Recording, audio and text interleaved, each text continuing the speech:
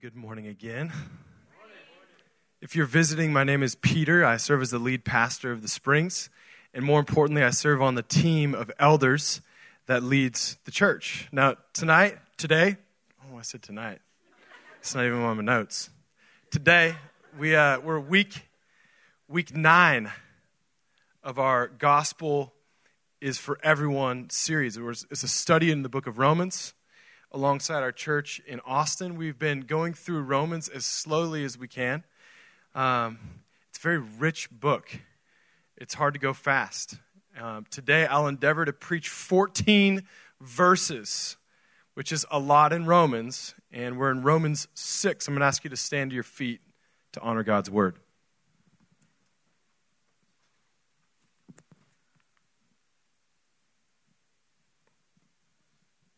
Romans 6, verses 1 through 14. What shall we say then? Are we to continue in sin that grace may abound? By no means. How can we who died to sin still live in it? Do you not know that all of us who have been baptized into Christ Jesus were baptized into his death? We were buried, therefore, with him by baptism into death, in order that just as Christ was raised from the dead by the glory of the Father, we too might walk in newness of life. For if we have been united with him in a death like this, we shall certainly be united with him in a resurrection like his. We know that our old self was crucified with him in order that the body of sin might be brought to nothing, so that we would no longer be enslaved to sin. For one who has died has been set free from sin. Now, if we have died with Christ, we believe that we will also live with him. We know that Christ, being raised from the dead, will never die again. Death no longer has dominion over him. For the death he died to sin once for all. But the life he lives to God. So you also must consider yourselves dead to sin and alive to God in Christ Jesus. Let not sin therefore reign in your mortal body to make you obey its passions. Do not present your members to sin as instruments for unrighteousness, but present yourselves to God as those who have been brought from death to life, and your members to God as instruments for righteousness. For sin will have no dominion over you, since you are not under the law, but under grace. The word of the Lord. Y'all can be seated as we pray. Jesus, thank you. Thank you for your word. We ask that you would add a supernatural blessing to the reading of your word. Lord, each day, and especially in church, wherever we are, we tend to operate mostly in the level of our own awareness. The material realities that we see or the emotional perceptions that we feel. That's kind of the zone that we're often in mostly. But all the while, there are deeper realities that are more real than what we see, playing out all around us. There's angels and demons. There's sovereign grace and providence, whether we see it or not. There's principalities and strongholds and spiritual powers influencing us. And they're not just influencing our brains, but our minds and our wills and our emotions.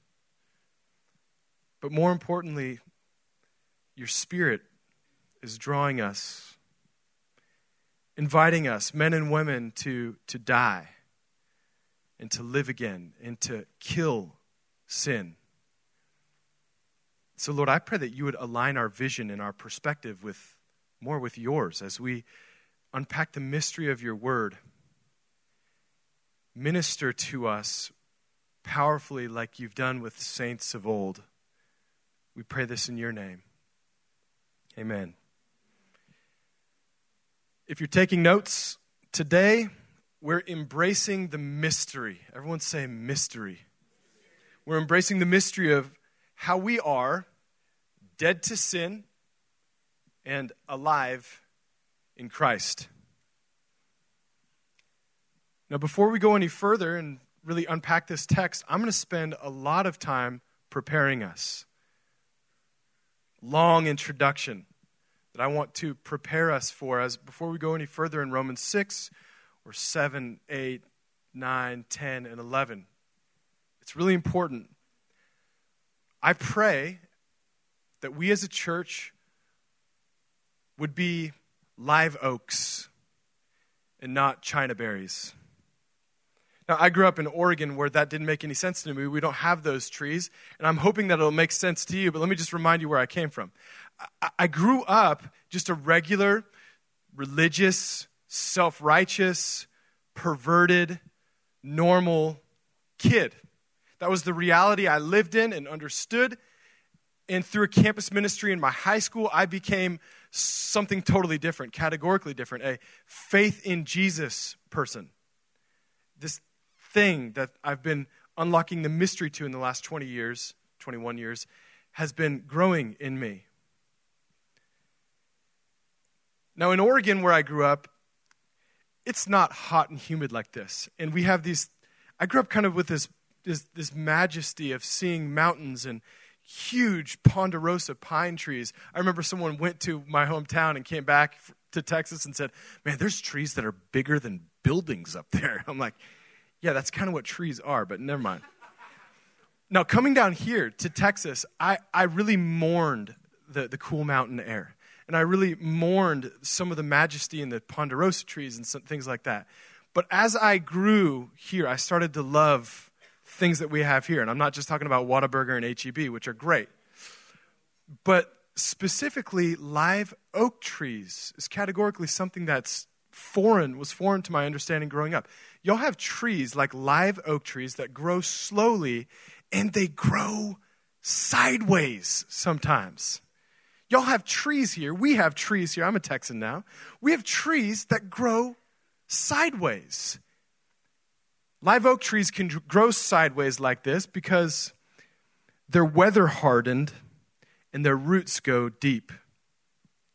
Now, I pray as a church, as it relates to really unpacking and wading through Scripture like this, we'd be a church that are battle hardened by real tests of our faith and understanding that would develop fortitude and deep roots in the Bible.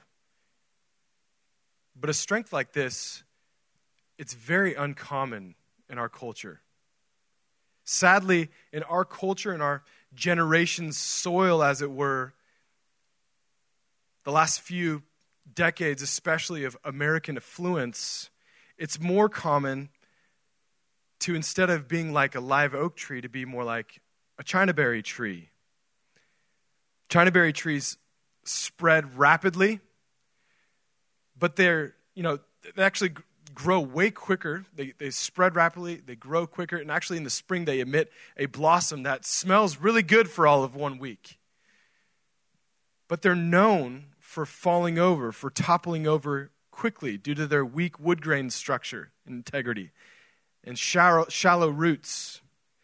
We have a row of Chinaberry trees outside our house, right next to our kids' rooms. And if I don't cut those down soon, they risk killing my kids in a storm.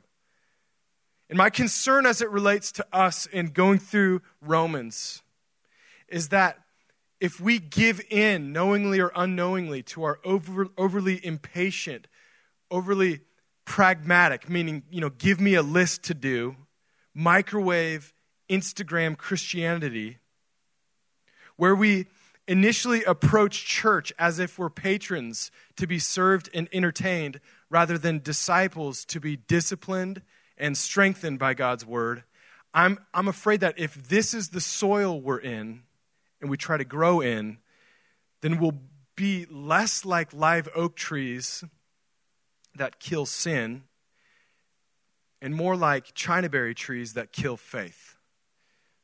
In Christian history, there's actually been very few examples, from my understanding, of strong faith in times of affluence. Really, the live oak faith in the saints of old are like the Puritans. These people were put in prisons for their proclamation, and yet they were way more free than their captors. This is what real faith does. So I beg of you to think deeply about hard doctrines like we're going to dig into today. It's easy to, in a shallow sense, kind of mentally gloss over things like Romans 6. Kind of like, well, I don't really get it. Let me just kind of check out implicitly until we get to like Romans 12, which I can draw that a little easier in my mind. Please don't say, or don't allow yourself to say something like, well, I'm not really the thinking type. I'm not really the theology type. Now, I can relate to that. But listen, the so-called experts of culture and demographers of our day, the people who make up words like boomer and Generation X or Z or millennials, they don't have the right to define you, amen? Now, that's pretty easy to amen, but let me tell you something else. You don't have the right to define you either. You can't say to God, I'm not the thinking type, when he's the one who gave you your brain. He made it. It's an insult to him. And we need to be able to say, God, I render to you the rights of defining who I am. And your word tells me who I am. So if you're a Christian, this doctrine that we're going over today, the doctrine of regeneration, meaning just a recreation of our being by grace through faith, it's a mystery that we embrace. It's a treasure that we dig deeper into. We add fascination to our salvation, which is the whole regeneration thing. It's salvation, how we're saved, made new. If you're a Christ follower, you need to know that what happened to you was not that you got your life right. You didn't make yourself better or turn over a new leaf or get things right with God, like words that I used to say. Even if you're a super devout person from early youth and you got a medal in VBS or Awanas, you didn't grow into your faith. Faith was born into you, and today by faith we can choose to grow in that he gave us. No one gets a medal for being born. That's kind of mom's work, right? God gives us faith, and we glorify him as a result. He's the glorious one who gives. Now, if you're not a Christian, let me encourage you. You'll never be good enough. Now, you might say, how is that encouraging? Let me tell you. If you can settle that Jesus knew that you would never be good enough, and he came to be good enough for you, and he lived the life that you should have lived, and he died the death that you should have died for not living the life that we should have lived. And he rose again from the dead so that he could confer to us this born-again regeneration thing that we're going to talk about.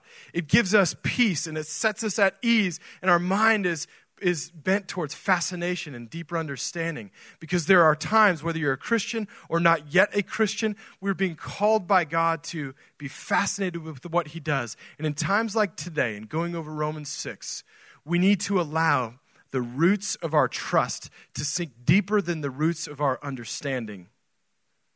Trusting that our understanding will eventually catch up with the mind of God, the person in whom we trust. I have decades of Christian experience and foolishness and heartache and a little bit of triumph to be very confident for very many reasons that the Bible is truer than my best thoughts, which are easily confused and deceived.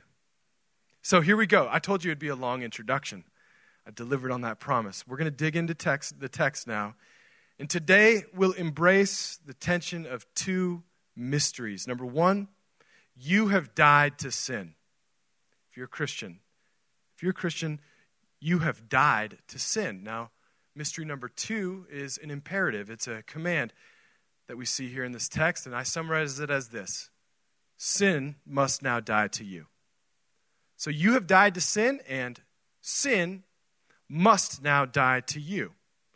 We're going to talk about how it can be that both of those are individually true, and yet at the same time, true at the same time. It's a paradox. Number one, you've died to sin. Now, if you check your pulse, my wife's really good at this. I'm terrible at it. Sometimes I freak myself out like, oh, wait a minute, I'm not dead if I can think about it, right? Check your pulse. Turns out you're not dead, right? Can you all confirm that? Okay, I'm pretty sure you're not too. So congratulations. So what does it mean here when it says that we've died? It's got to mean something different than like, I died in a way that I understand. That makes sense, right? What does this spiritual death maybe mean that he's talking about? So verse 1, what shall we say then? Are we to continue in sin that grace may abound? Meaning, are we just supposed to just be okay with the habitual sin just like we used to have? No, it says no, by no means, verse 2. How can we who died to sin still live in it? No, Paul's saying, you can't just continue in your old ways. You're dead. We're not supposed to just understand that as much as we trust what Paul's saying. Now, a little context here. Paul's just laid out for 5 chapters the mystery of how we're justified by Jesus, by this overwhelming good gift of Jesus. And many theologians think that chapter 6, he's responding to some hyper-conservative Jewish scoffers that would say things to Paul like, oh, we're not going to embrace this faith. We do good to not sin based on our own best efforts. And you're just preaching this false, cheap grace gospel that says, okay, I just kind of believe in Jesus and then go on doing whatever I want. And that's what Paul's responding to here. He's saying, no, it's not that. How can you just go on being the same? You're dead. And Paul's not answering their question. He's not explaining their scoffing. He's really bearing out implications. He's not giving explanations. He's saying, no, that can't be like that, where we just presume upon the grace of God and keep sinning. You're dead. The person who would want to do something like that, dead. He doesn't really explain it. He just bears out a deeper part of the mystery. And he goes on to verse 3. Do you not know? So this is so cool. He points out twice in our text some things that we're supposed to know, even though I don't know if we can quite understand it fully. Do you not, means that there's something deeper in the knowledge of God, amen? Do you not know that all of us who've been baptized into Christ Jesus were baptized into his death? We were buried, and therefore with him in baptism, into death, in order that just as Christ was raised from the dead by the glory of the Father, we too might walk in newness of life. So in verses 3 through 4 here, he doesn't explain verses 1 and 2. He just goes deeper into them and adds in, folds in this greater mystery about what really happened in our baptism. We thought it was just some religious symbol, which in one sense it was. We thought it was just a thing that we did. No, it was deeper than this. He doesn't explain it. He just goes deeper into this. And we're supposed to just hear what Paul's saying and believe and trust, even if we don't quite understand. I never thought that I would, in my preaching, come hard after Stevie Wonder, but I have to. Remember, it was him who falsely asserted that if you believe in things you don't understand, that it makes you what? What is that? He claims that it makes you superstitious. That's right. Come on, isn't that the 80s? That's not the word? If you believe in things you don't understand? But very, very superstitious. Sorry, I was going ahead a little bit, and you guys were slow. But now you're coming along. Now, this suffering induced by believing in things that we don't understand, is it superstitious? Are you superstitious if you believe in things you don't understand? What if you're just reverent? What if you're conscientiously, thoughtfully embracing mystery, comfortable with your own intellectual limits? What if you believe in things you don't understand because you're deferential? You defer to God, the understanding of faith. A faith that's the substance of things that you really hope for. The evidence of things that you have not seen.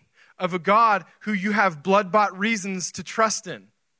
What if you're not superstitious? What if you're judicious? You're discerning, you're wise. You're saying, no, this goes here, this goes there. God's higher than me. His thoughts are above my thoughts, and his ways are above my ways. And I trust the word of God, and I'm growing to understand the mystery of it.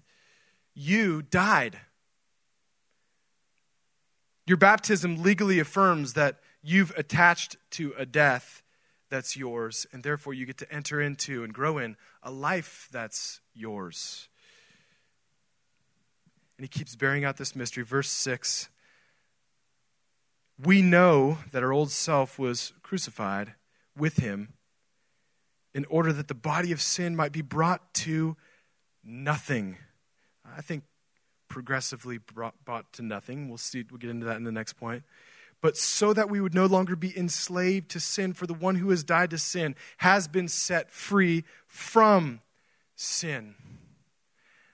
Now, in our next point, we're going to talk more about freedom and the implications of how we fight. But let's stop here and just this mystery that he just keeps laying down, that we have died to sin.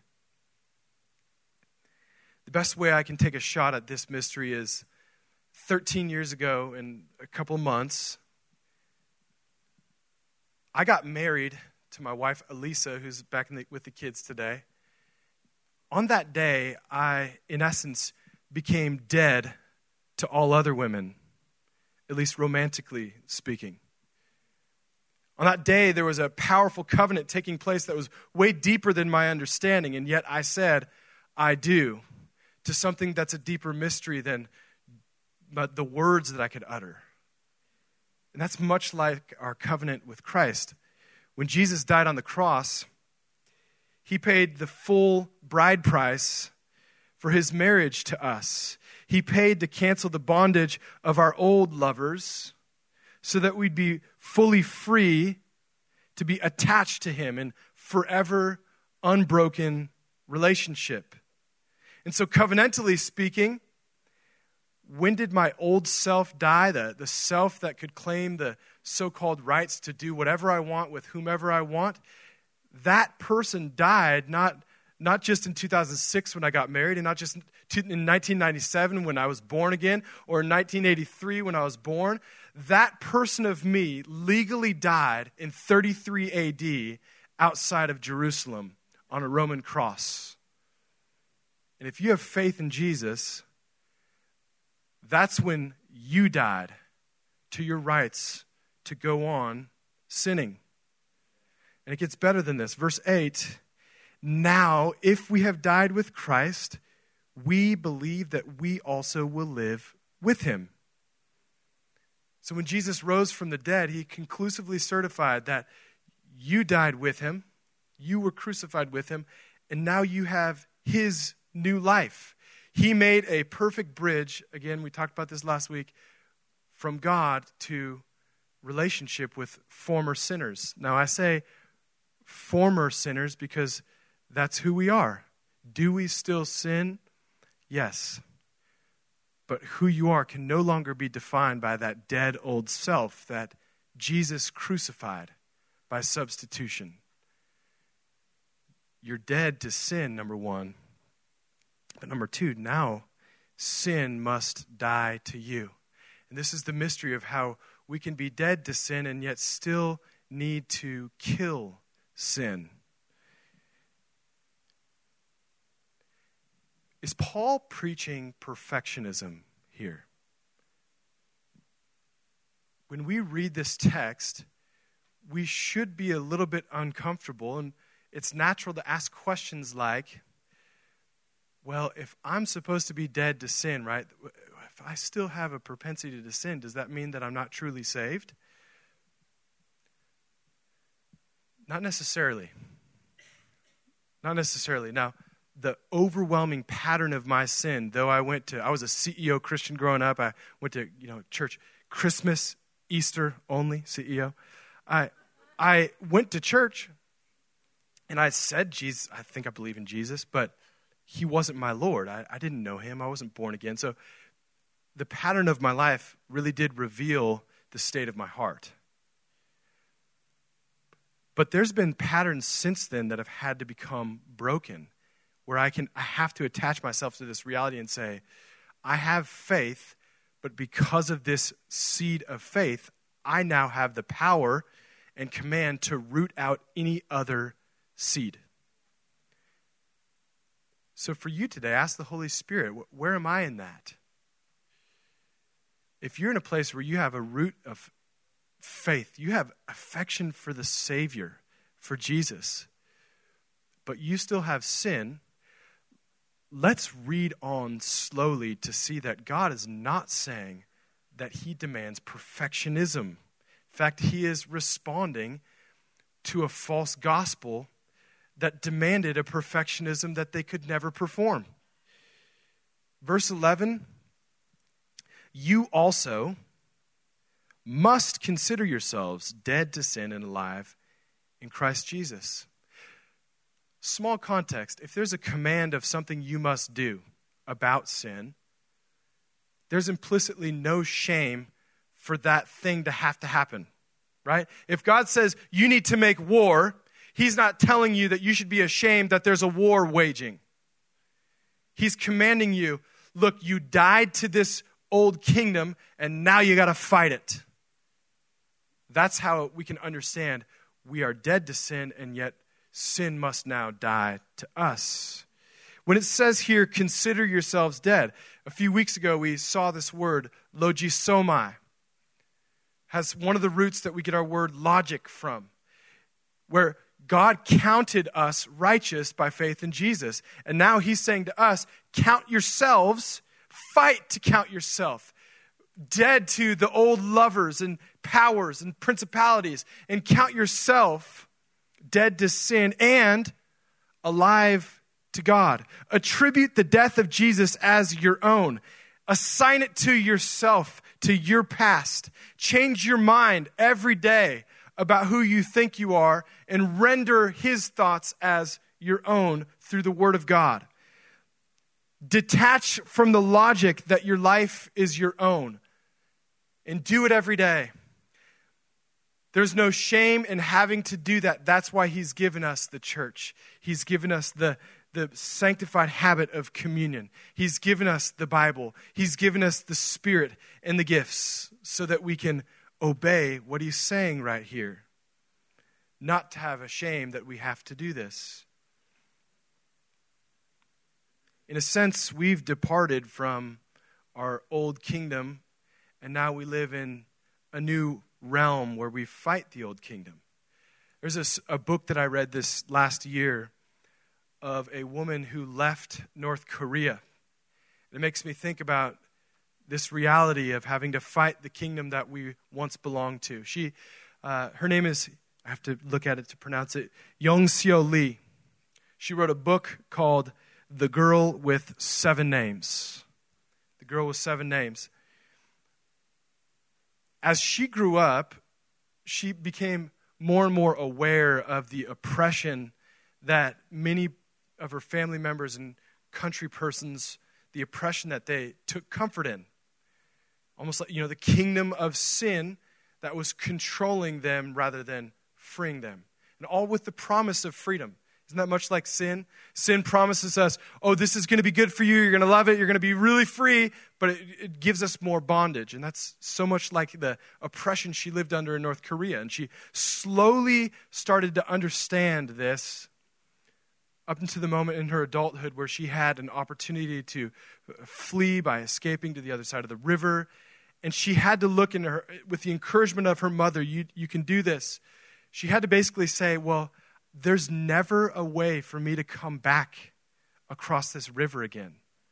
I might never see my brother or my mother again, and I have to do it. And she did it. But in the months following, for her to maintain her freedom, she had to fight the thoughts that the comfort of her old life that once defined her were things that she could be drawn back to. She had to know that for me to step into this new life, there's no way I can go back. And similarly, we need to understand this, that when we step into the kingdom of God, there's no shame for the the thoughts of that old kingdom, but there's also no retreat. We have to kill those thoughts. You are dead to sin. You can't go back if you have faith in Jesus. He holds you, and his hand is stronger than any other temptation in your life. And he's saying, kill. Kill sin. Verse 12, let not sin reign in your mortal body to make you obey its passions. This reality of freedom granted that we still have to fight for. We've talked about this week, earlier this year with Juneteenth, but I have more thoughts about it.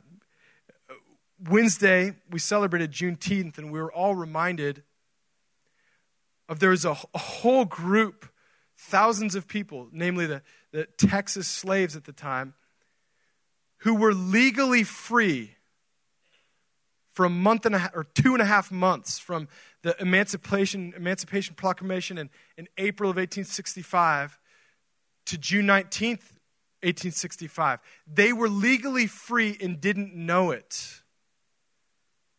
The suppression of the truth caused them to continue to walk in bondage.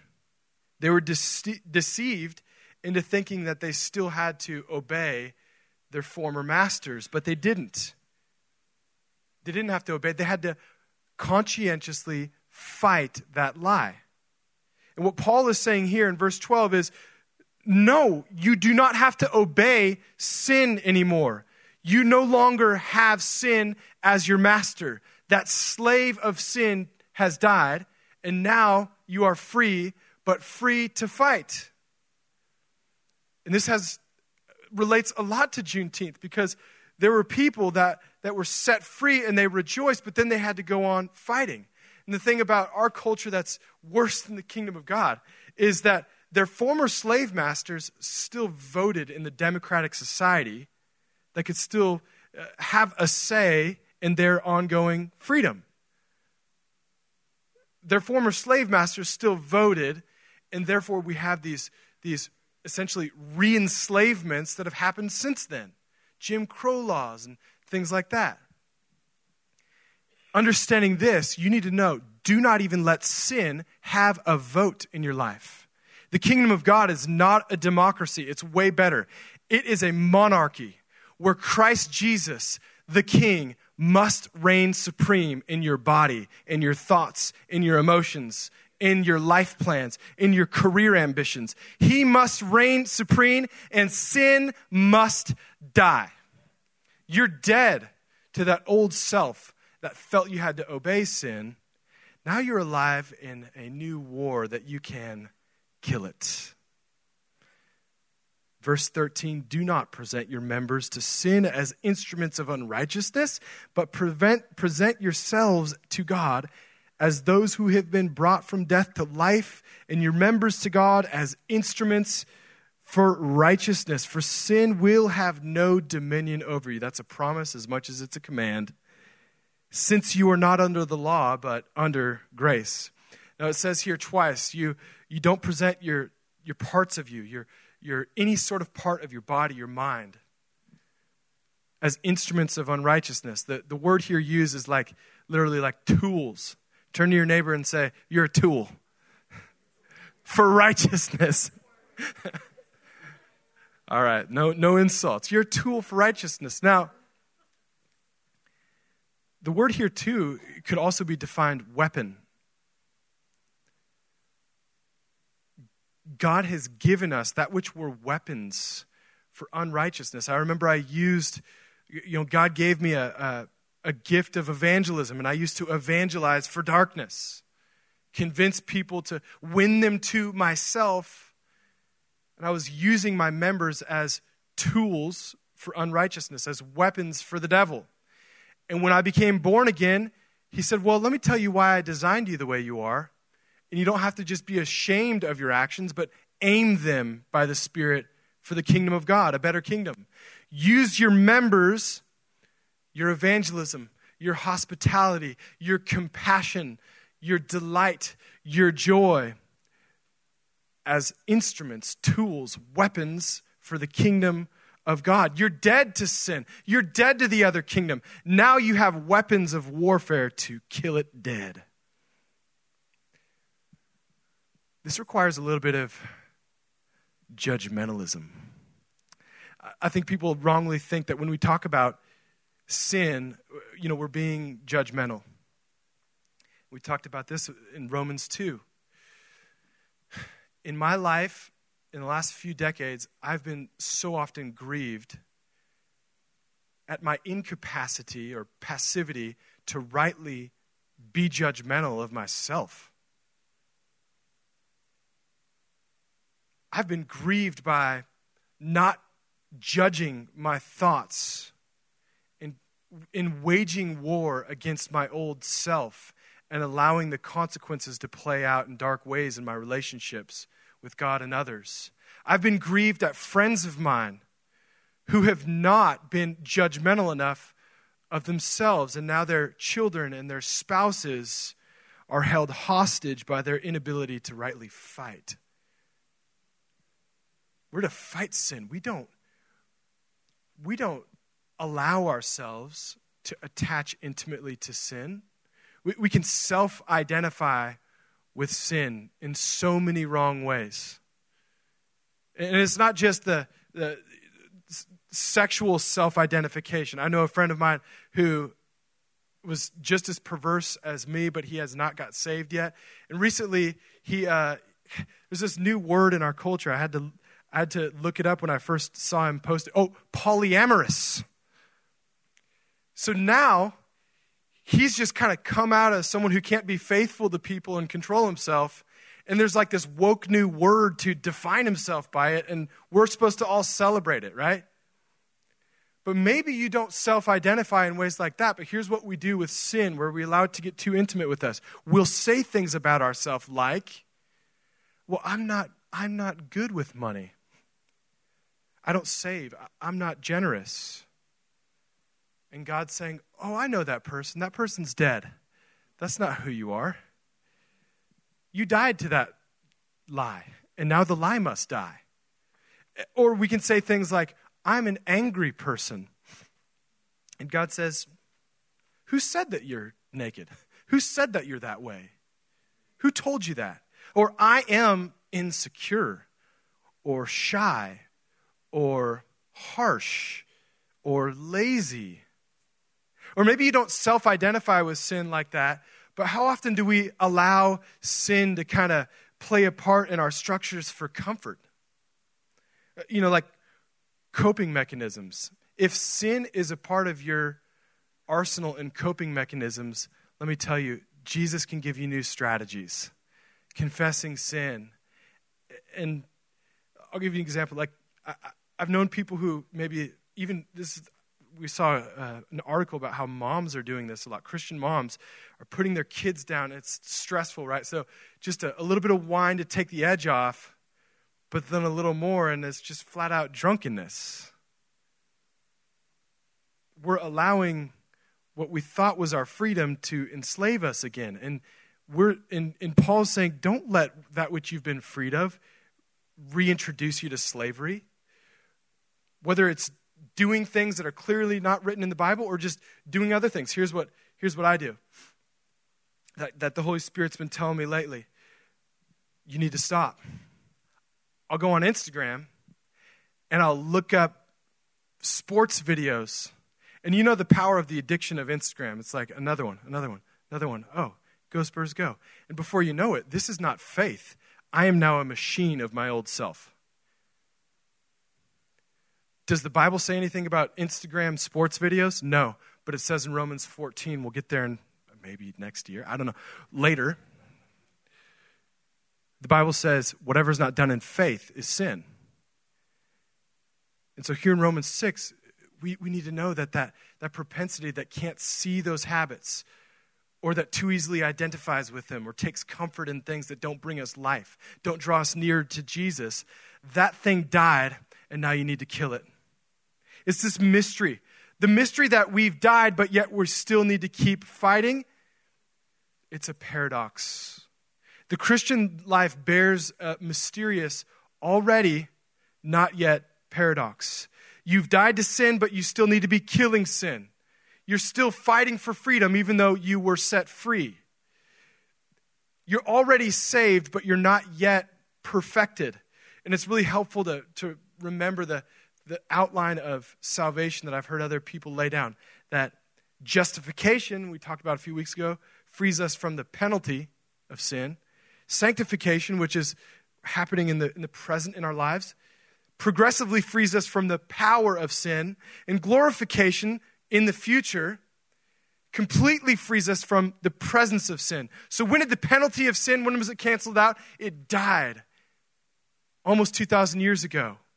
In the future, the power or the presence of sin will die when we go to be with Jesus, like Jesus. But now, he's saying, you need to consider yourselves dead and you need to kill. Because the power of sin is lessened as we engulf on its former territories. Christian freedom is not the freedom to do what you want. It's the freedom to do what God wants. And because of regeneration, him making us new, it's the miracle of wanting what God wants. And so I'm alive in him. I'm new. And I can talk about sin. I can fight sin. I can contend from a place of victory. Remember that thing Jesus said about death that's still so mysterious? He says, "Truly, truly, I say to you, unless a grain of wheat falls to the earth and dies, it remains alone. But if it dies, it bears much fruit." Let me tell you, church, you are bearing and will bear much fruit, which means there's death and killing in regards to sin. Jesus knew when he looked at our world that there was a crop of weed, as it were, that was growing and yet being choked out by weeds of sin and lies. And it would seem when Jesus came to the earth that sin was just going to win and choke out all the things that God had planted. And so Jesus did this thing that just blew the mind of his disciples. He decided to die, essentially choked out by the weed of sin. He was choked out. He died on the cross for our sin. And he rose to new life. So in essence, he could reseed the earth, not with the seed of Adam, but with his own seed, a new, irreversible, unstoppable wheat crop that would now choke out sin. And so if you have faith in Jesus, you have died to sin, to that weed in your life. And now there is a incorruptible soil where you, as the new crop of God out of Jesus, out of his new seed, are taking over everything and weeding out sin as you grow in Jesus. That's what faith is about. We let it take root in every area of our life. Would you stand to your feet with me?